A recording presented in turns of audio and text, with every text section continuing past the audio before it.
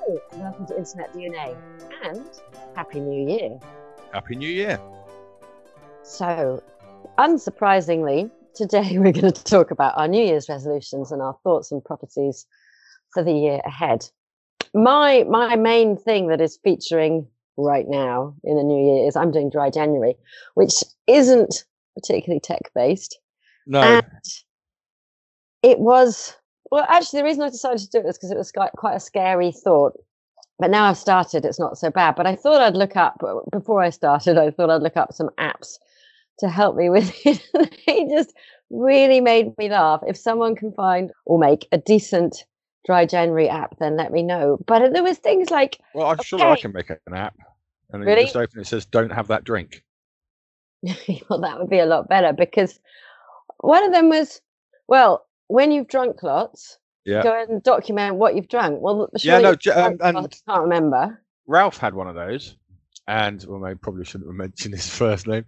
And he was like, look, I've drunk 75 units less this month than last month.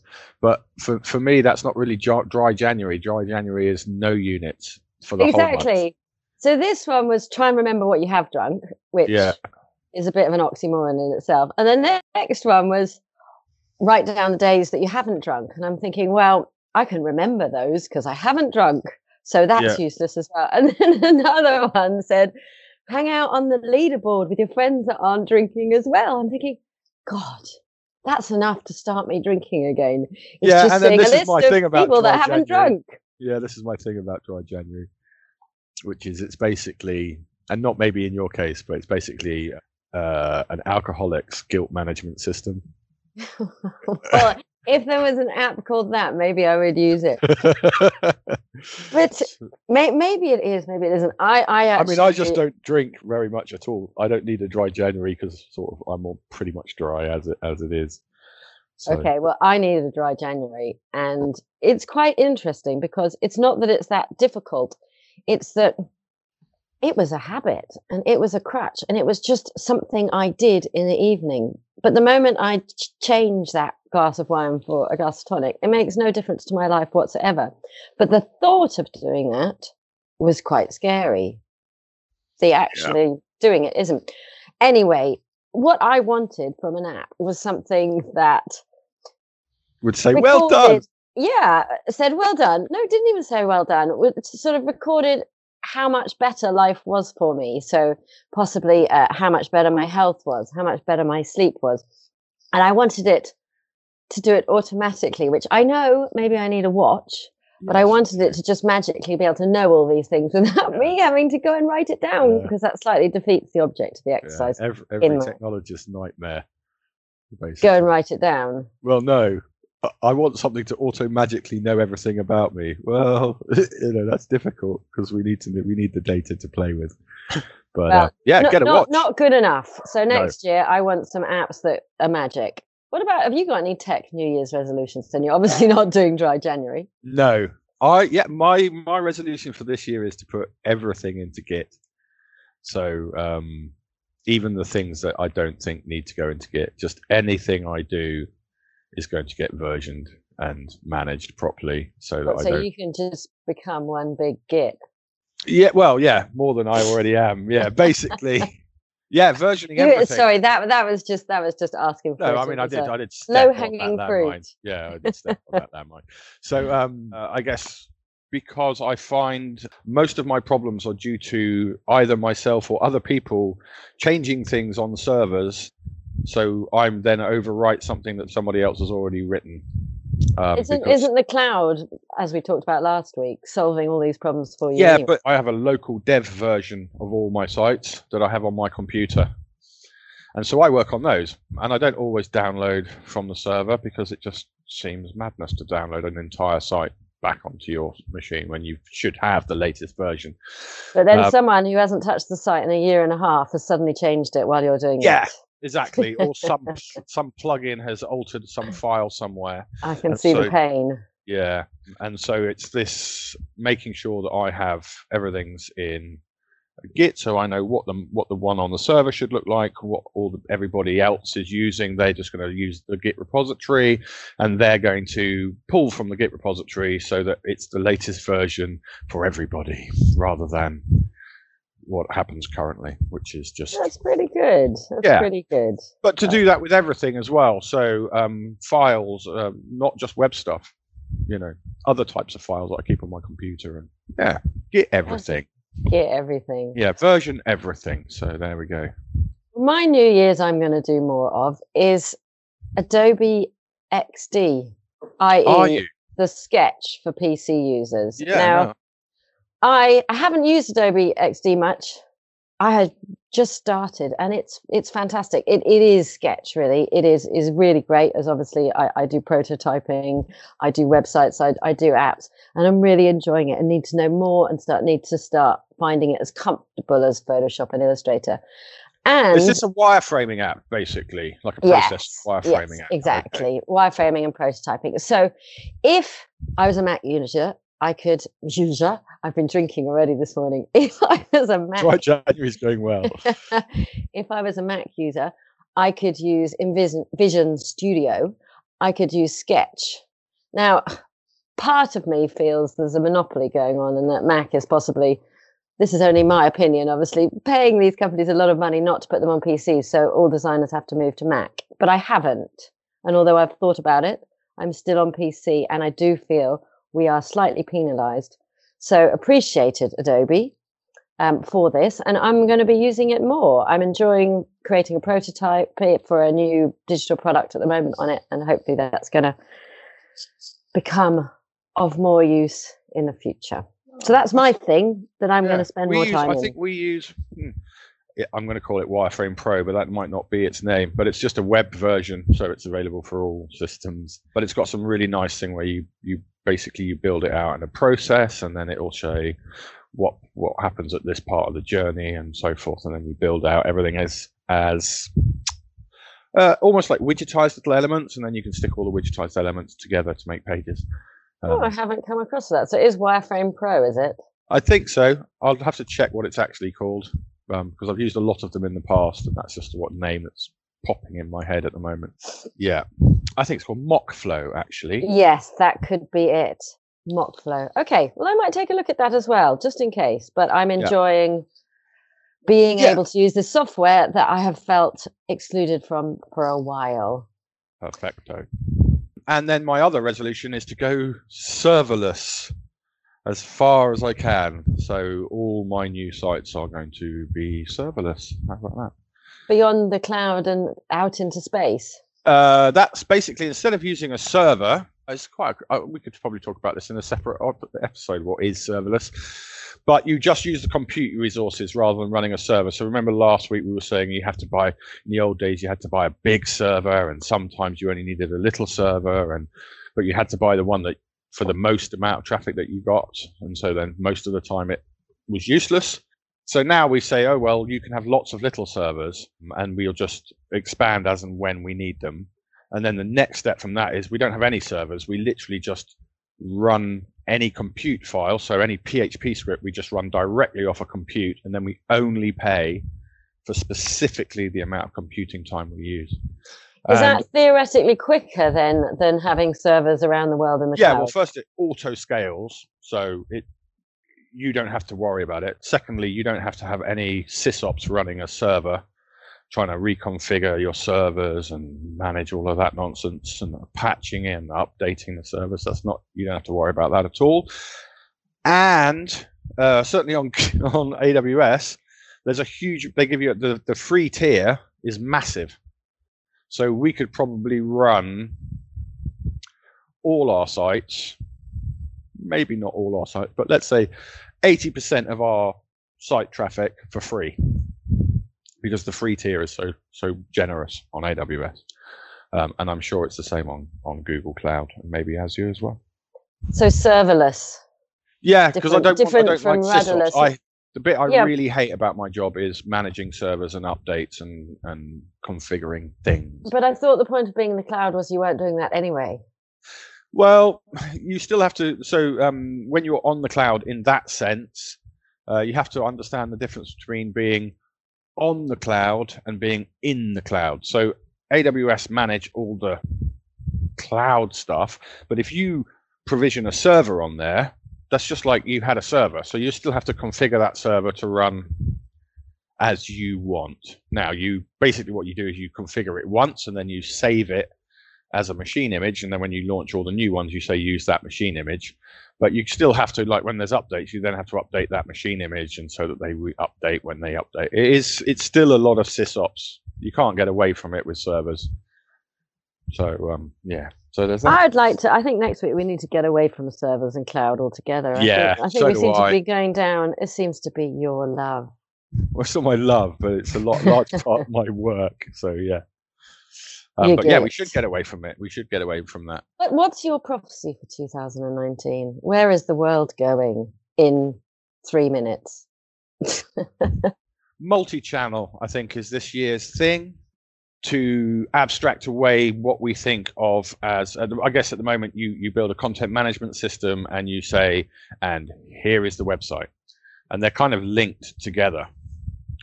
But I think what will slowly start to happen this year is people will start using what's known as a headless CMS. So it's just a content management system. And then if you want it to show up on your social, or you want it to sit in an app, or you want to syndicate the content, or as in how the content is delivered is then separated completely from the content management system. So you'll build a separate little web app to pull the data, the content in, or you'll push it out to your website, or it will run your newsletter. So all the content's managed in one place. So this is a bit like Hootsuite, but not sticking to social media. Yeah, exactly. Working across all your digital platforms. Yeah, exactly that. Exactly. Okay, that's quite interesting. So the market leader kind of at the moment, I would guess, would be something like Butter CMS. Okay. It's pure and headless. It's called a headless CMS. Yeah, which basically means that there's no theme part of it. The theme side of it, as you know in WordPress, that's not there. It's literally just the back end. And then you build whatever you want on the front end or connect it to something else to deliver it, the content. So then the content's properly abstracted out. And then you can connect to it via an API. For your website, your app, all your social media, exactly. And possibly even pushing it to, well, you've said newsletters, you could even push it to desktop publishing software, couldn't you? Yeah, exactly that. So you want to bang it out into Adobe InDesign, not a problem. You set up the templates in InDesign and import via the API the content. So that is proper multi-channel. That is very interesting. Oh, it is. And something I expect we'll see and hear more of over the year. So yeah, because at the moment we manage our content in lots of different places. And that leads to issues of replication or non-standardization of the way we deliver content. So I think that's the way it's going to move. Obviously, I work in publishing, so that's my prophecy for publishing, is the transition to headless. Well, this isn't so much a prophecy as a personal mission. And that's, I want to put the design back into design thinking. Design thinking, user experience design, all these things with design in are fantastic, but they're becoming very technical because of the amount of people that have to be involved in it. And the design is becoming a smaller and smaller part of it, and it's all becoming about function and wireframe. And there's something to be said of the brilliance and workability, not just saying it from a design point of view, but design is still important. And I feel its weight needs to be lifted a bit within these design methodologies. So that's what I'm going to be working towards. Yeah, I mean, I think that probably what's happened to the web is it's all become, due to things like Bootstrap and all these sort of CSS libraries and frameworks, change the colors, change the images, but the sites are all starting to look very similar in the main. Obviously, there's still some fantastic sites out there, but I find that a lot of it is very formulaic. And that's because I don't want to write 12,000 lines of CSS or SAS or less or whatever in order to generate a decent looking site. So I'm just going to load in some framework like Bootstrap, and then I'm going to alter the bits I want to alter. And that tends to lead to a site's looking quite samey. I mean, that's for the smaller sites, I agree. But large businesses and digital products, it's more to do with the research on what has been, and therefore staying safe, removing the risk. Creating something new is a little bit risky, but I think it's also needed. I think from a corporate point of view, that's the mitigation of risk is quite important. And also, there's a certain argument that says cars would be really awkward to drive if the things weren't in the same place all the time. So when we started building cars, the brake might be on the steering wheel, and the clutch might be a lever on the and that's really awkward. So then there's a certain amount of standardization in functionality, and I'm a real stickler for this, which is, I mean, and this don't make me think thing, which is, if there are already known ways in which we do things, even if you've got a way that might be slightly better, if it confuses the user because that's not what they're used to, it's still hard to push that through, especially in a corporate environment, because they'll be like, that's just confusing people. It's not that it's not better. So we know in keyboards that the QWERTY keyboard was designed so that slowed you down. So that on old mechanical typewriters you didn't jam keys. But it hasn't changed because everybody's used to the QWERTY keyboard. And so even if you had a better keyboard like a Dvorak or whatever they call them, it never gets taken up, not because it's not better, but because users aren't used to it. So you have to be slightly careful when you reinvent the wheel. Yeah, I think that keyboard issue, I think it will change, but you're right. How, I don't know, because it's a bit like changing cars, driving from one side of the road to the other, which countries have done, but you can't do it slowly. You have to do it very quickly, and it would be the same with the keyboard. You've got to accept that you're going to have a couple of months of road accidents. Because the guy turns out of his drive and he turns left without crossing the road. He's done that for 20 years. Yeah. And he's just not got his brain running this morning, and he's going to turn out and turn left without crossing the road because we've changed the side of the road. Hopefully, the keyboard would be less dangerous than that. But I mean, not. Maybe it would make people so cross that they'd go out and. I'm just trying to illustrate a point, which is it's not risk free. No, we've gone off on a tangent a bit. Yeah, but we always do. But coming back to we need the steering wheel in the same place and the gears in the same place, and therefore you're saying we need the menus in the same place and the banners and the actions in the same place. Well, just take a think back to Flash and how we had moving menus and hidden menus, and maybe in fact 2019, I think we'll see a lot more of CSS client side animation within our websites. And so maybe we'll see a little bit of these really difficult to use menus. We're going to go back to the car analogy. You can design the outside of the car however you like, but actually the user or the UX has to be fairly standardized. So, you want to put banners in different places, and I'm absolutely cool with that. But you want to change how people log in to some weird other login system. People are used to where things are, and I mean, I'm amazed when we do testing when there can be a big orange button saying "press me," and half the people were going, "I don't know what to press," because it's in a different place. That is where user experience design and testing is fantastic, isn't it? Because that is where it really, really works.